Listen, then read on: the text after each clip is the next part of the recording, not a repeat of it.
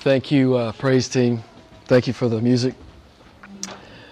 Appreciate your gifts and your willingness to serve and lead us in singing to this beautiful God.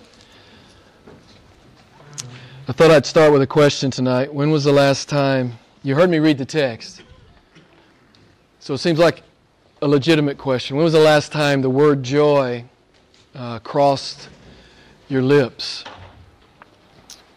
When was the last time you used the word joy in a sentence? And I guess principally I would ask you in a non-Christian, non-scriptural context. I remember back in the mid-90s when I was still in business and was preaching on the side, and the Lord led me to do a sermon on joy, this pervasive theme in the Bible of joy. And so I thought I would do a survey of people that I ran into that day. I talked to colleagues, I talked to vendors, I talked to my boss, I talked to the guy at the Taco Bell drive-in. I asked them the same question. When was the last time you used the word joy? When was the last time joy came across your lips? And of course, the women did far better than the men. The men were really quite pathetic.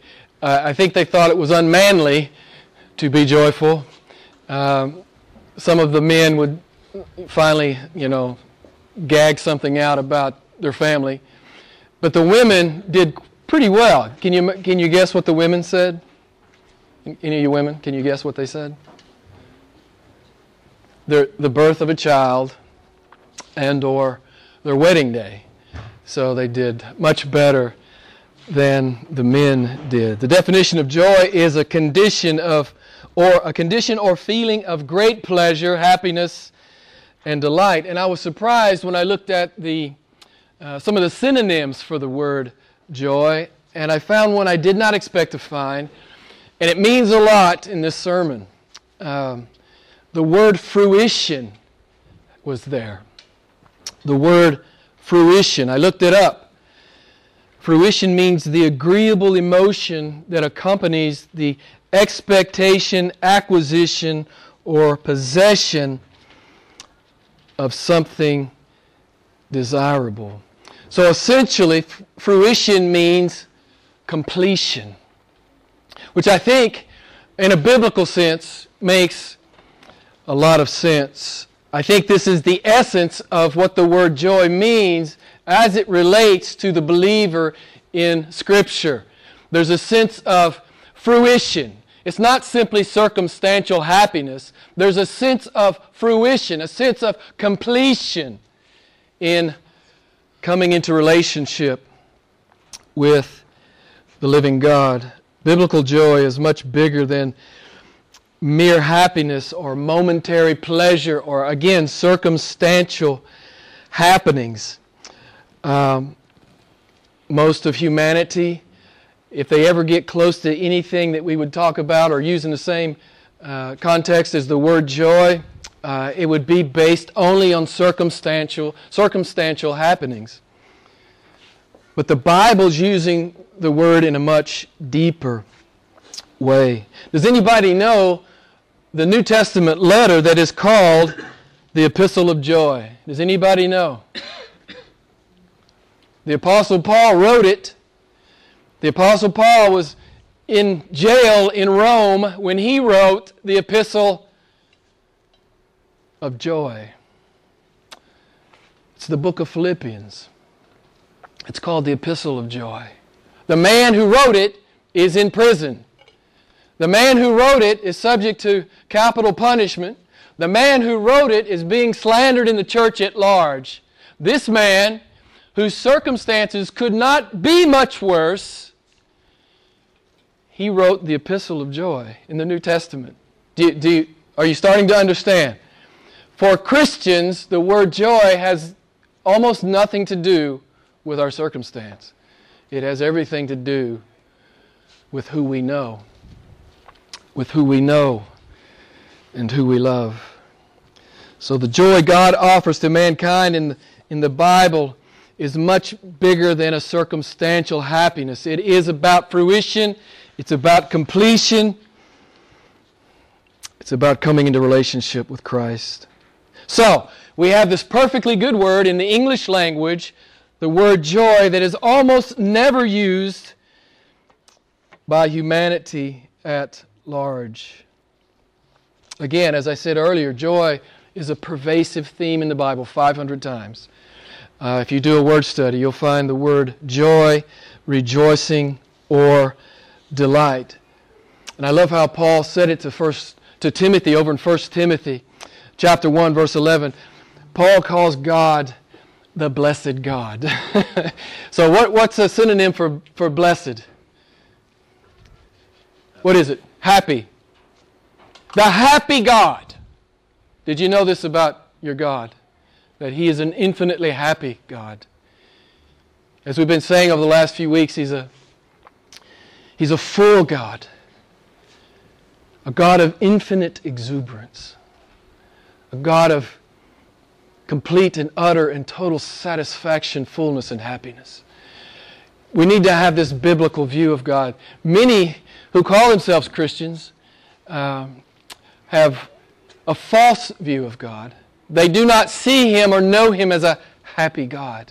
And certainly we understand the Bible reveals that God is a complex God. He has many attributes, one being wrath, and His wrath will be poured out, as we know from Scripture, on His enemies in the last day. But God is a happy God. God is a full God. God is a joyful God.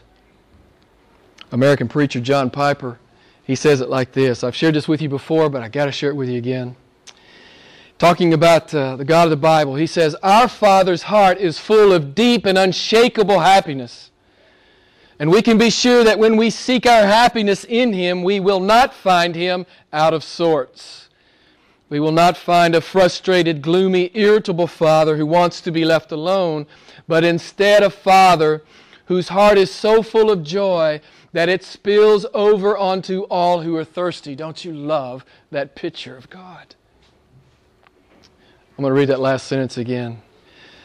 We will not find a frustrated, gloomy, irritable Father who wants to be left alone, but instead a Father whose heart is so full of joy, it spills over onto all those who are thirsty. If you read your Bible with only superficial comprehension skills, you understand that God is an infinitely happy God, and all that He is and all that He does is awash with joy. Ergo, in Matthew 13:44, when the man becomes a Christian, it's full of joy, right?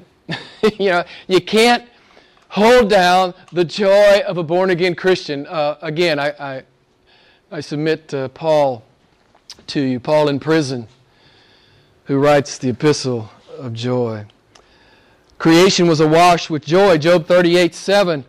When God said, "Let there be," the morning stars, they sang together, and all the sons of God, they shouted with joy. Redemption was driven by joy. Hebrews 12:2. For the joy set before Him, Christ endured the cross. Eternity will be overflowing with joy. Psalm 16:11.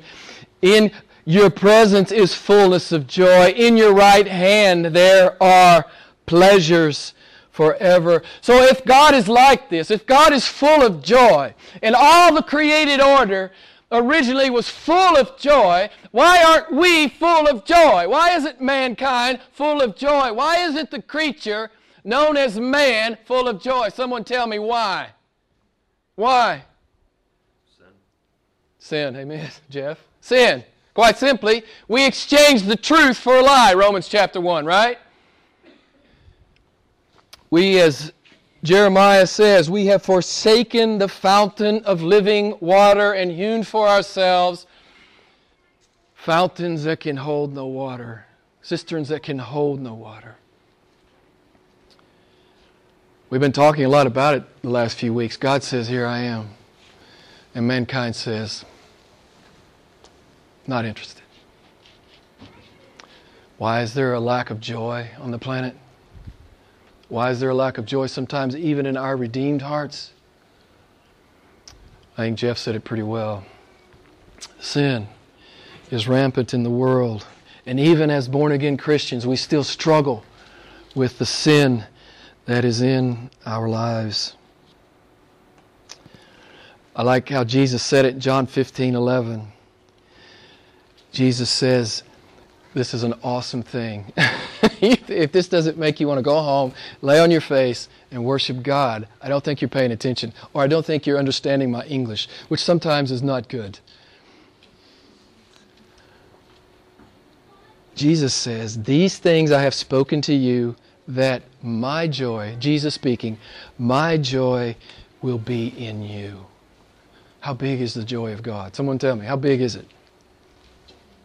It's infinite, right? It's infinite joy. This is the kind of joy God is offering to mankind. All of His joy becomes His people's joy. Amen? This is why the guy in Matthew 13:44, this is why from joy he goes and sells all that he has, that he might possess this treasure. Who's the treasure? Capital T, treasure. Who's the treasure? Jesus is the treasure.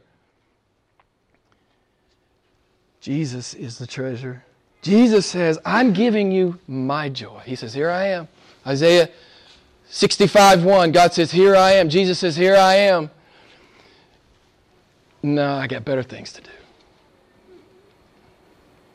I'm more interested in my career. I'm more interested in my relationship. I'm actually more interested in my own self-aggrandizement. I'm more interested in my fame. I'm more interested in my money. I'm more interested in my new possessions. Do you see? We've been talking about this over the last few weeks. Do you see what an insult this is to God?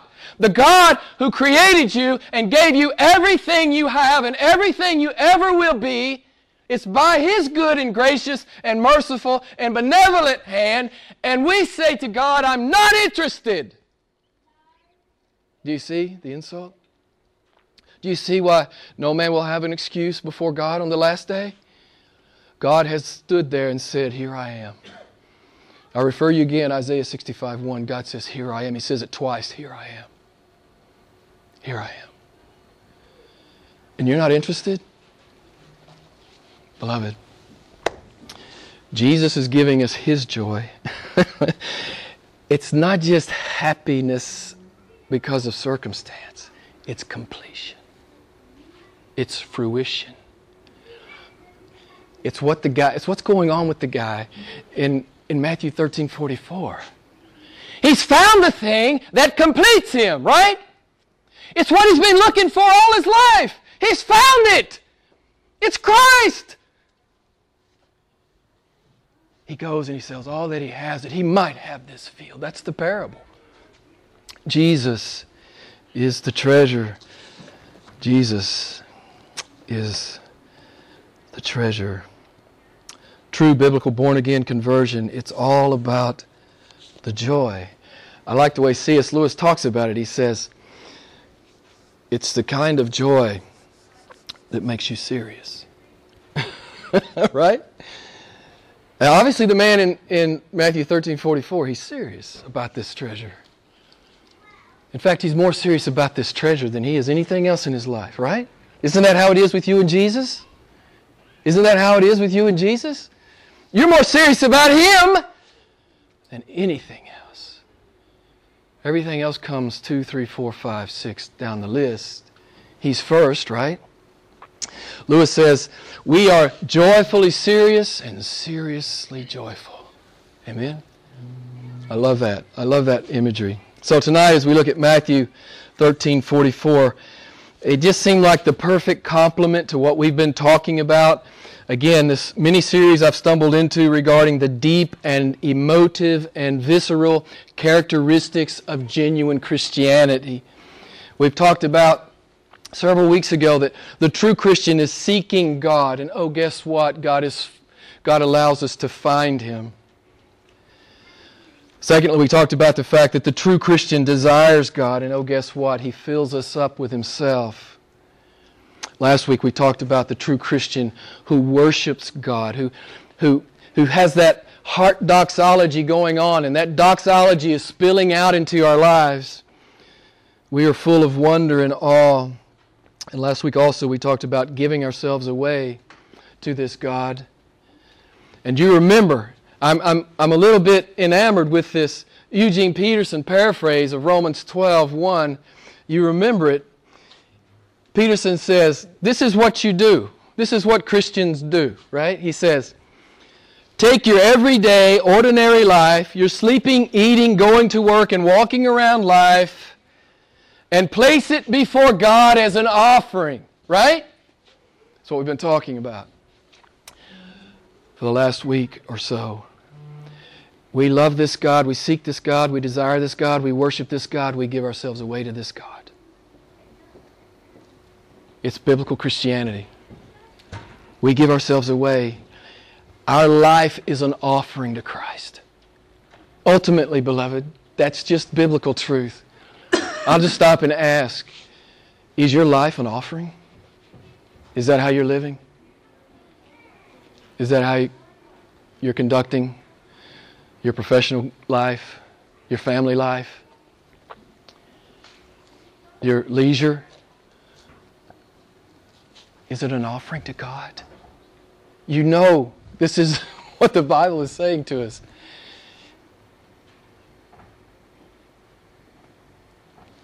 Is your life an offering to God?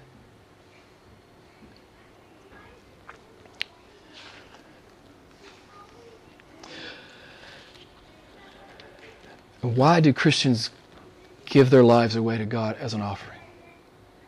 Why do we do this? Because we're good little boys and girls? We do it out of religious guilt?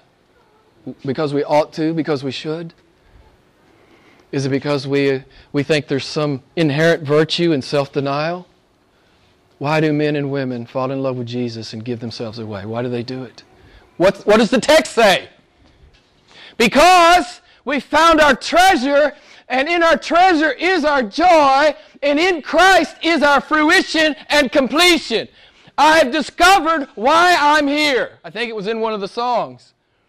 The Holy Spirit picked the music because part of the sermon, if not about half the sermon, was in the music, was in the lyrics. Good job, Orazio. Because he didn't know where I was going tonight. C.S. Lewis, you may recall a couple of weeks ago, we talked about the fact that he said mankind's desires for pleasure, they're not too strong. Do you remember? He said mankind's desire for pleasure, it's not too strong. It's too, what? Weak? Do you remember why he said that? Because he says, fallen man is fooling around with sin when he could have God. Right? You're fooling around with sin when you could have God. Your desire for pleasure is way too weak. You've settled. You've settled. When God says, here I am. God says, here I am. And you say, no, I want this little thing here. I want this little dusty thing here. I want this little dusty thing that's going to pass away. Right? This is what I want. I don't get to keep it, but I want it right now. Soon I'll die, but I still want this. I want this more than I want you. It's the confession of fallen man down through the history of the world. Beloved, it's never wrong to seek your pleasure. It's never wrong to seek your pleasure, but it's always wrong to settle for anything less than God. We've been talking about this. Are you a Christian hedonist? What is the definition of a Christian hedonist? Your deepest pleasure is God Himself. So, have you settled for some small, sugar-coated substitute? Or are you pursuing Jesus Christ? Real Christians, born-again Christians, Bible-believing, word-doing Christians, real lovers and followers of Christ, we are hedonists. Jesus Christ is our deepest pleasure. We've said it the last 2 weeks, but I have to say it to you again. You remember what Moses discovered? Oh, it'd be cool if somebody could remember. I'll give you a Twinkie. Well, maybe not everybody knows what a Twinkie is. Does everybody know what a Twinkie is? Maybe a lollipop. What did Moses discover? He discovered that God created Moses to fill Moses up with God. This is what we learn in the Bible. God's giving Himself to His people, right? Moses has learned that God created Moses to fill Moses up with God. God says, "Here I am." As I've told you many, many times, you get as much of God as you want. How much of God do you have? How much do you want? Are you seeking God? He commands it over and over and over in the Scriptures. Seek me, seek me, seek me. And He says, I will be found by you. No man will have an excuse on the last day. I didn't know. No man will have any excuse. No man will have an excuse. God says, here I am, come and have me. Have all of me. I give you my joy.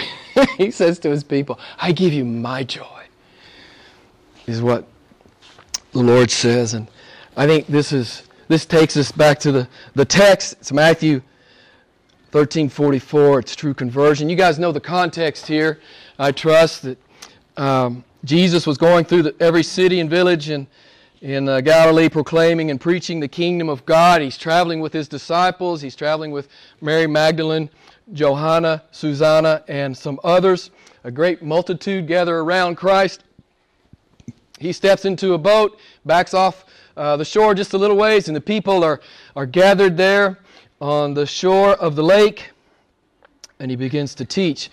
Now, if you look at Matthew 13, you realize early in Matthew 13, verse 3, it tells us that Jesus began to speak many things to them in parables. Now, why is He teaching in parables? Why is He teaching in parables? You know, you always hear it said, well, He's teaching in little farmer stories so everyone can understand. Well, that's not actually what the Bible says. Actually, Jesus says when the disciples come and say, why are you teaching in parables? Jesus says, Matthew 13:10 through 15, Jesus says, to you it has been granted to know the mysteries of the kingdom of heaven, but to them it has not been granted. Verse 13. While hearing, they do not hear or understand. Verse 14. They see, but they do not perceive. Verse 15. The heart of this people has become dull. They have closed their eyes. So Jesus is teaching in parables. It's both a judgment and a mercy. A judgment in that they would be kept in the darkness that they love, and a mercy in that any more exposure to truth would only increase their condemnation. So Jesus begins to speak in parables. You know, I'll say this. It's not a good idea to trifle with God. It's not a good idea to hold God at arm's length. That's what these people were doing. They wanted to get what they could get from Jesus, right? Bless me, heal me, feed me. But they would never give their hearts to Him. Beloved, this is a dangerous thing, to trifle with God like this. I think if we trifle with God, we have no concept of who He is.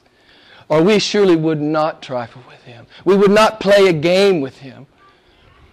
What did the writer of Hebrews say multiple times? Today, if you hear the word of the Lord, repent and believe. Today, if you hear, repent and believe. So we have in Matthew 13, we have all these parables about true faith and about conversion. And so we land on this one verse parable here. I'll read it to you again. Chapter 13, verse 44 of Matthew. Jesus says, the kingdom of heaven is like a treasure hidden in the field, which a man found and hid. And from joy over it, he goes and he sells all that he has and buys that field. There's a principle of interpretation when you're studying the parables. And that is, you don't press the details too far. You can get into all kinds of crazy things if you press the details of a parable too far. The principal issue in a biblical parable usually is one main point.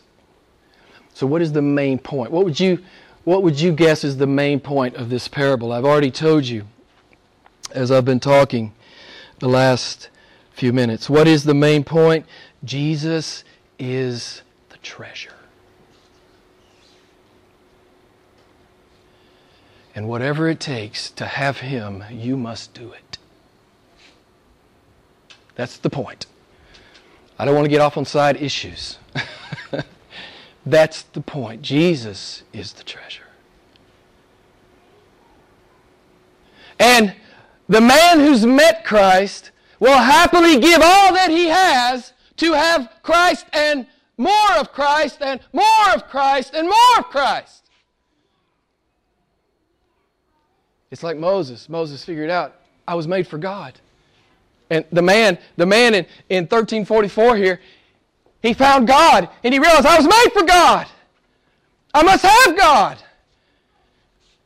I must have all of God I can get. Amen? I've told you last week, I've never understood, this kind of arm's length Christianity. You keep God right here. You call yourself a Christian, but you're keeping God right here. Beloved, if you're keeping Jesus over here, you haven't met Him. You can't meet Christ and keep Him over here. You can't. You won't. You've met your treasure. You've met your joy. You've met the one for whom you were created. And there is not simply joy. There is fruition. There is completion. Amen? There is completion. I was made for Him. I was made for Him. And I won't settle anymore for sin. It doesn't mean we don't sin. Of course we do. We're in the fight. We're in the Romans 7 fight with sin. True Christians sin, but we hate it. We're not settling for it anymore. Our eyes are on Jesus Christ. And we're hot on His heels. I say it to you a lot because it's true and I love it. Jesus Christ is better than anything life can give. And Jesus Christ is better than anything death can take. That's what this guy knows. And so I'm going to ask you, do you know it? I'm asking you, do you know that's true? That Jesus Christ is infinitely better than anything this life has to offer. And Jesus Christ is infinitely better than anything death can take from you. Do you believe it? Born again Christians believe it. And they live like they believe it.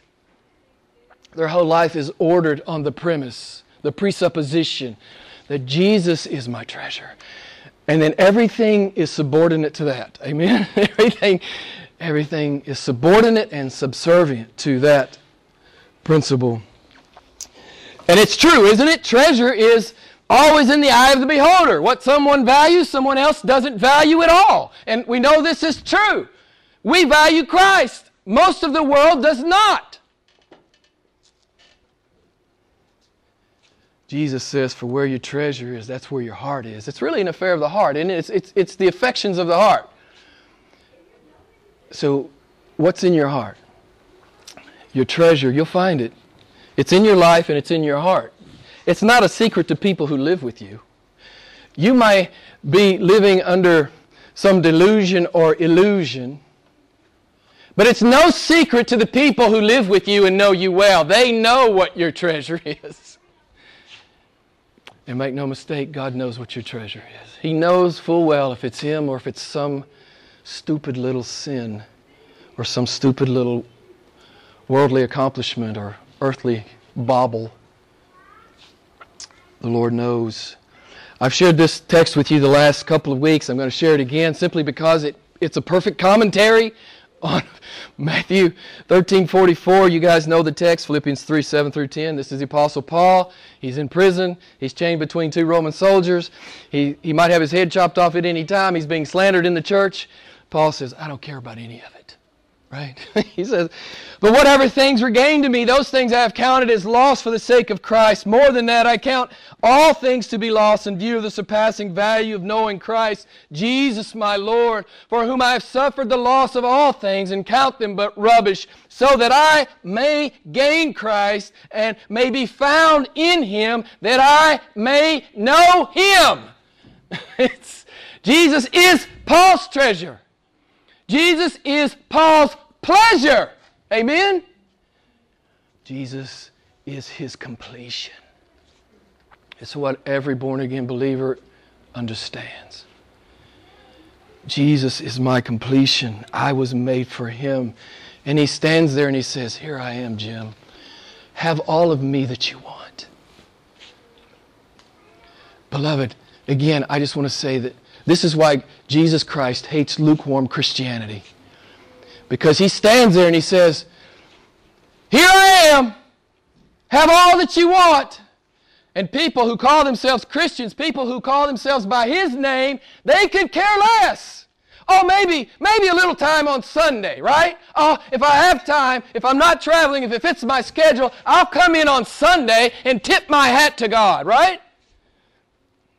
Listen, beloved, if that's your attitude, God's not interested. I'm just telling you the truth. God's not interested in that. It's repugnant to God that you would think of Him in this way. We don't come in here to tip our hat to God. We come in here because we love Him. Because we need Him. And we want to be changed. We want to get rid of this sin in our lives. Right? We want to get rid of this worldly chatter in our head. We want to hear what God says. Man, I want to hear what God says. I don't care what Jim says. Who cares what Jim says? Does God say it? Does God say it? God says, if you know me, you have found your treasure. You have found your pleasure. Here I am. This is Matthew 13:44. You know, Paul writes this beautiful text here in Philippians 3:7-10. You know, he's not a health, wealth, and prosperity guy. He doesn't really care about the blessings of God. He just wants God. Amen? This is the problem, one of the many problems with health, wealth, and prosperity gospel preaching. They've exalted the blessing above the one who gives the blessing. Paul's not into that. Paul says, I want God. God. He says, by comparison, everything else is dung. That's what the text says. And so I thought of an example. And I thought of, you guys know the story. You guys that were raised in the church, you heard the story of Zacchaeus, right? If you want to turn with me over to Luke 19, verse 1. Luke 19, verse 1. Jesus comes into Jericho, and Zacchaeus, he's a tax collector. He's very rich. He's a chief tax collector. And he wants to see this Nazarene, this guy who does miracles.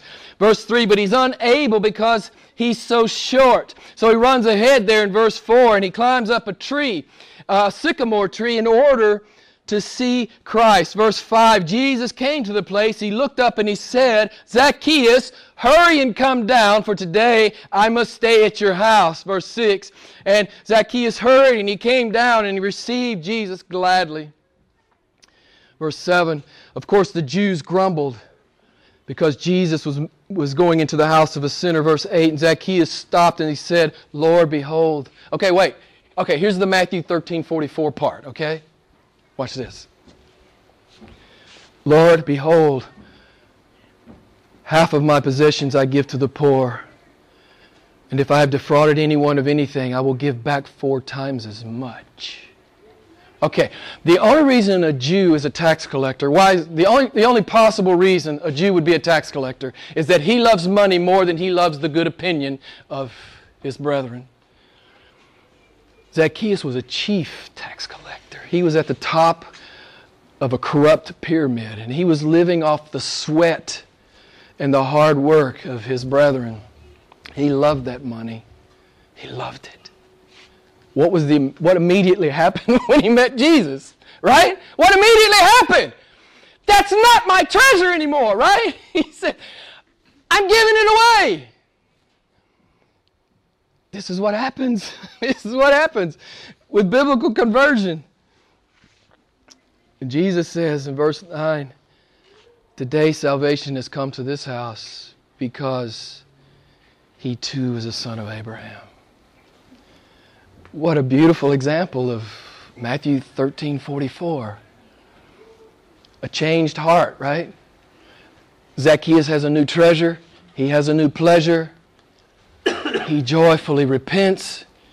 He joyfully makes restitution over and above what the law requires. It's not about money anymore. It's about Jesus, right?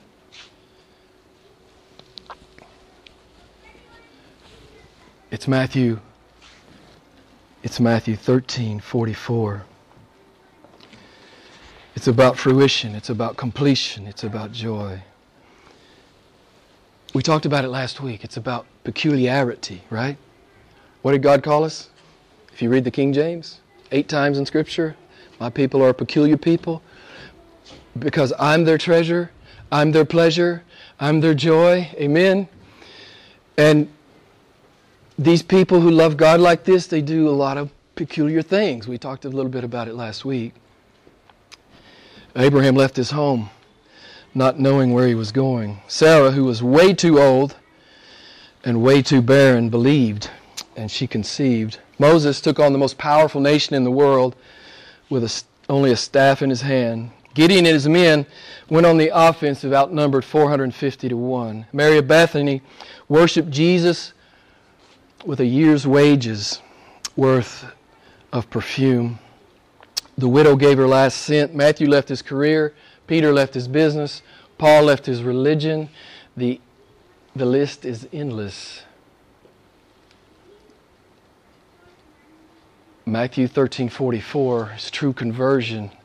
I have a new treasure. His name is Jesus.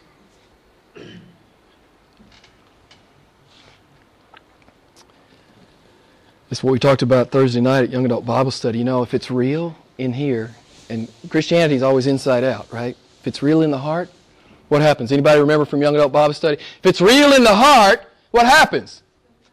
It spills out. It spills out in your life. It just does. It's what we see in Zacchaeus' life. It's what we see the man in the parable. It's what we see in his life. It's what we see in all these people I just listed off. It's what you see in their life. Their treasure, their pleasure, their joy, it spills out of their life. God is my treasure. God is my pleasure. God is my joy. I mentioned it to you earlier, but let me just reiterate because I want you to understand this. You know, it's an oxymoron. A joyless Christian is an oxymoron. It's just an oxymoron. You remember what the angels said to the shepherds when they came? They said something like, I bring you good news of marginal joy, right? I bring you good news of great joy. Your Savior has come for you. All that God is, all that God does is awashed with joy. I said it to you earlier. God created in joy. The created order, it's brimming with joy. Let me just give you a couple of verses, just because I love these verses. Job 38:7, the stars and the angels shouted for joy. I think I shared that with you earlier. The sunset, the hills, the meadows, and the valleys, they shout for joy, Psalm 65.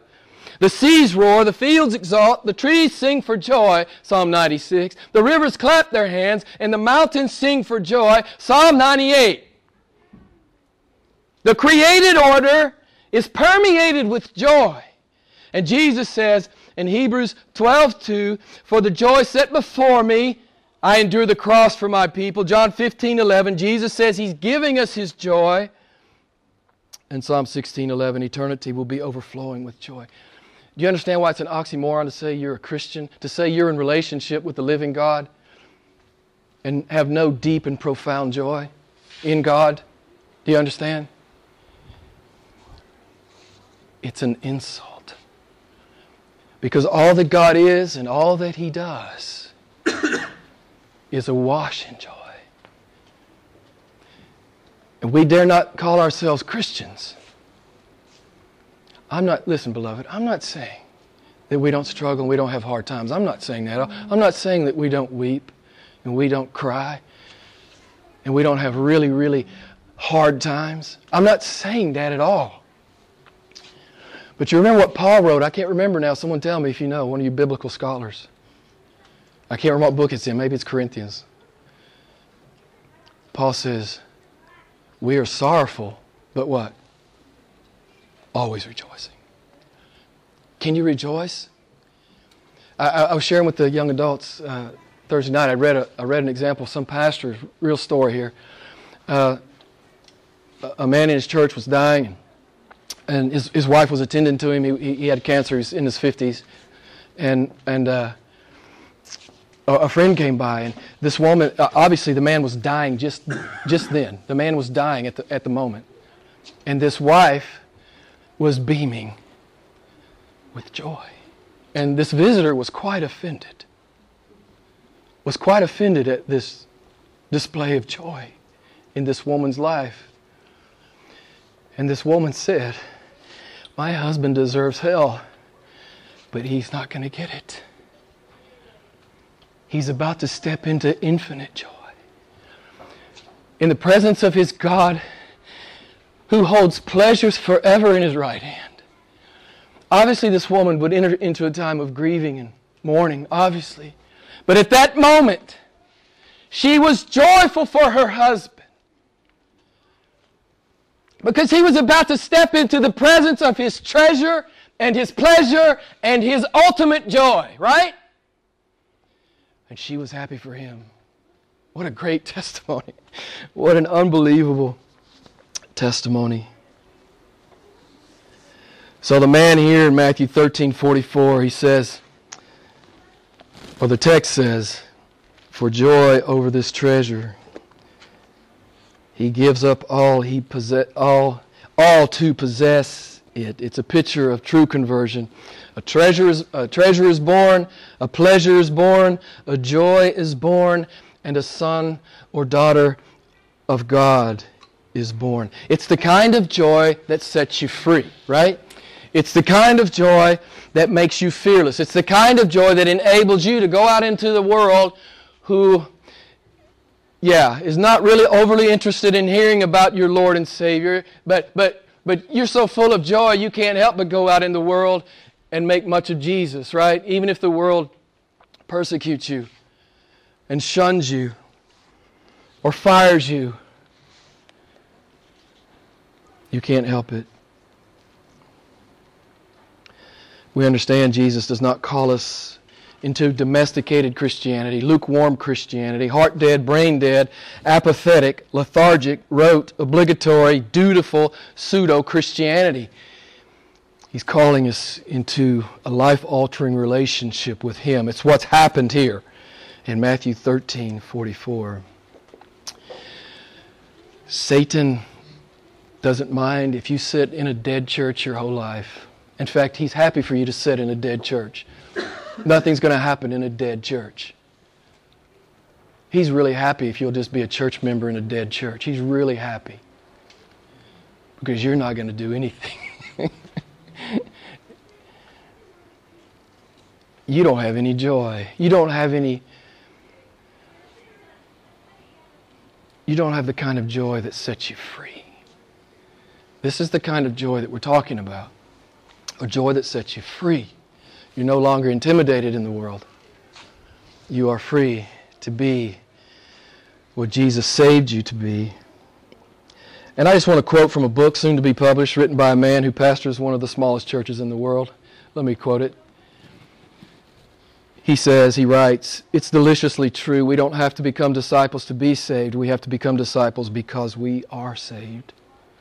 That's really how discipleship works. It's not so much something we decide to be as it's something we discover that we are becoming. If you're born again, I don't need to explain it. If you're not born again, I can't explain it. Jesus Christ has invited us into the uncareful life, and we discover an urgent longing within to accept His invitation. It's not about religious duty or ecclesiastical guilt. It's about desire. It's all about that once dead heart now beating, now living, now seeing, now loving, now worshiping, now dreaming, now singing, and now dancing. It's what we talked about last week. Those who hear not the music think the dancer's mad. Of course, people think we're crazy. That's your resume. That's on your CV. Peculiar, right? It just says peculiar on your resume or your CV. Of course, we are fully aware of the hard sayings of Jesus in the Gospels. We know full well what He said. We know it. We get it. We know what He said. We know that He said, "Do not think I came to bring peace on the earth. I did not come to bring peace, but a sword. For I came to set a man against his father, and a daughter against her mother. A man's enemies will be the members of his household. He who loves father or mother more than me is not worthy of me, and he who loves son or daughter more than me is not worthy of me." Matthew 10:34-37. Jesus says, "My people love me preeminently, even more than family."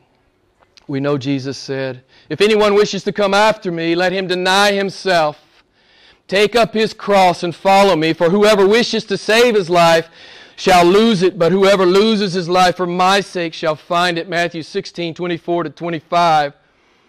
Jesus says, "My people have a love for me that is greater than a love for self." We know that Jesus said, "No one of you can be my disciple who does not give up all of his own possessions." Luke 14:33. Jesus says, "My people love me more than stuff." We know He said, "If the world hates you, you know that it hated me first. If you were of the world would love its own. But because you are not of the world, but I chose you out of the world, therefore the world hates you. If they persecuted me, they will persecute you." John 15:18-20. We love Him over and above security, comfort, and ease. We know He said this stuff. It doesn't matter to us, because we have God-sized joy now resident in our hearts. The kind of joy that sets you free, the kind of joy that makes you fearless, the kind of joy that turns you into a courageous disciple. We know what the guy in Matthew 13:44 knows. It's not simply about some kind of superficial happiness, it's completion. I found Him for whom I was created. And He says to me, "Here I am. Have all of me that you want." Beloved, Christianity is an awesome thing. It is an awesome thing. Don't you dare let anyone ever compare it to some pseudo false world religion.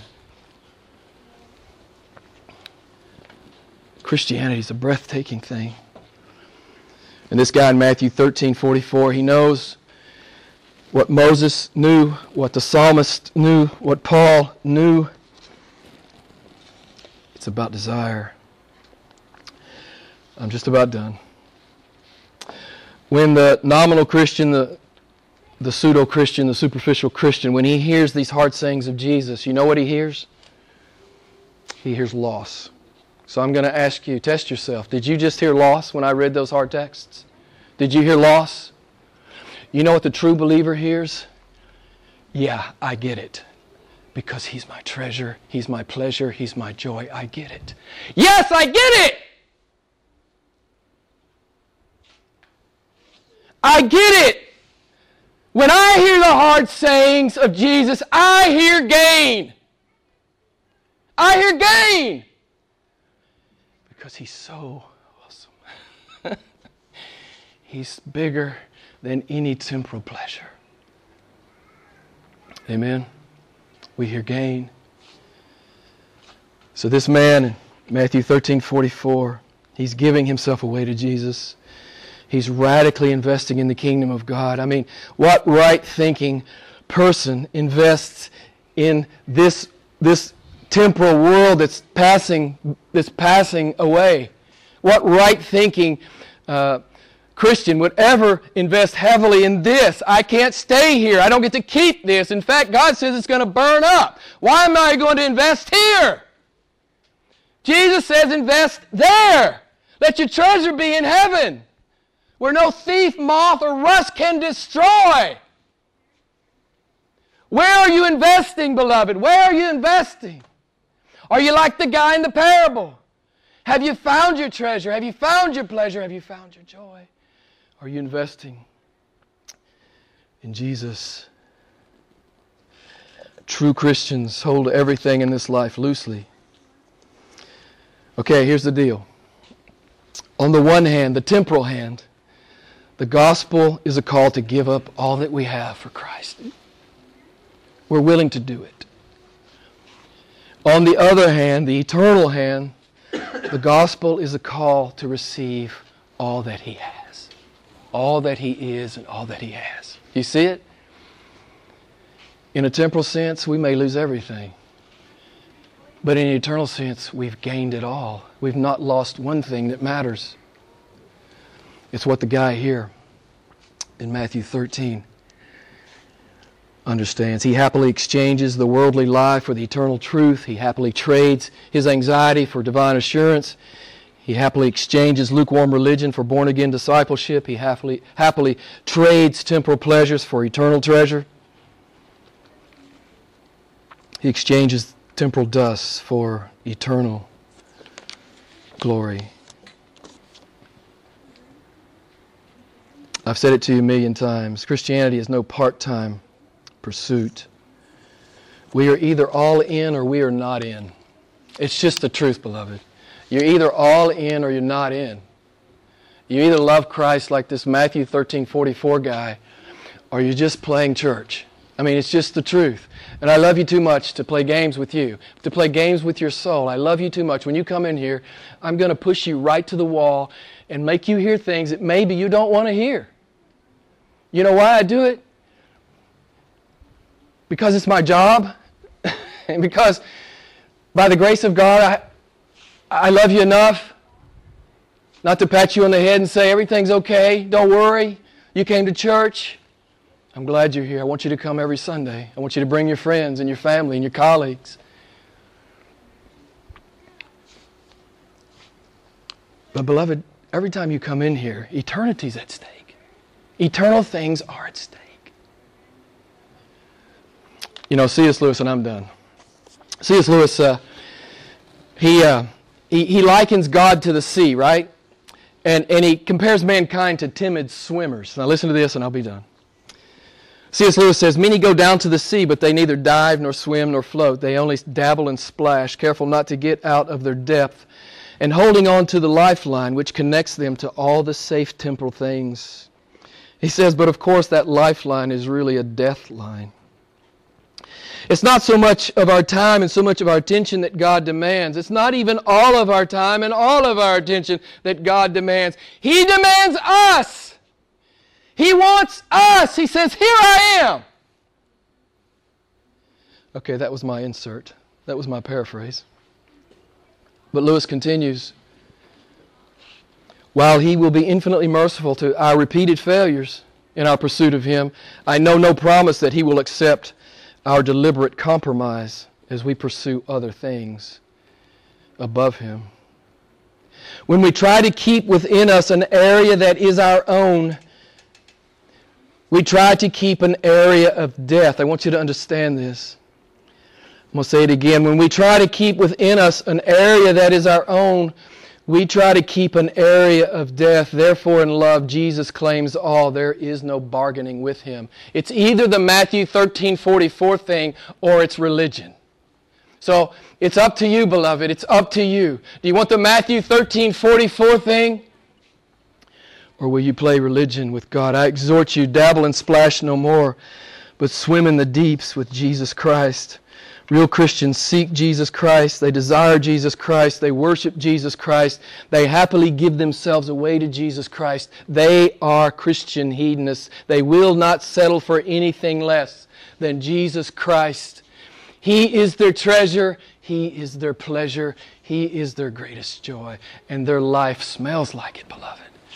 It's Matthew 13:44. Let's pray together. Lord, we thank you for this text. We thank you for this truth.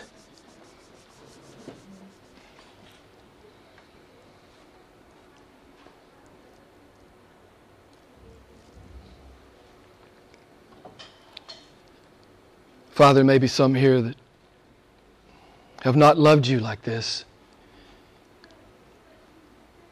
You are not their treasure. You are not their pleasure. They are distracted with something in the world. Lord, I pray that you would grant the eyes to see and the ears to hear and the heart to repent. For while we still draw breath, that we may fall in love with you and give ourselves away. For you are true treasure. You are infinite pleasure. You will be our joy forever. So Lord, I pray, drive this truth home for us. Lord God, we want to be all in with you. If we've been deceived, if we've allowed something in our lives to deceive us, if we have become distracted with something in the world, Lord, I pray that you would convict our hearts about it. We want to be like this guy. We want to be like this guy in Matthew 13:44. We want to be like him.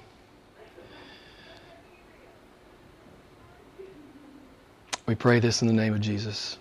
Amen. Shall we sing?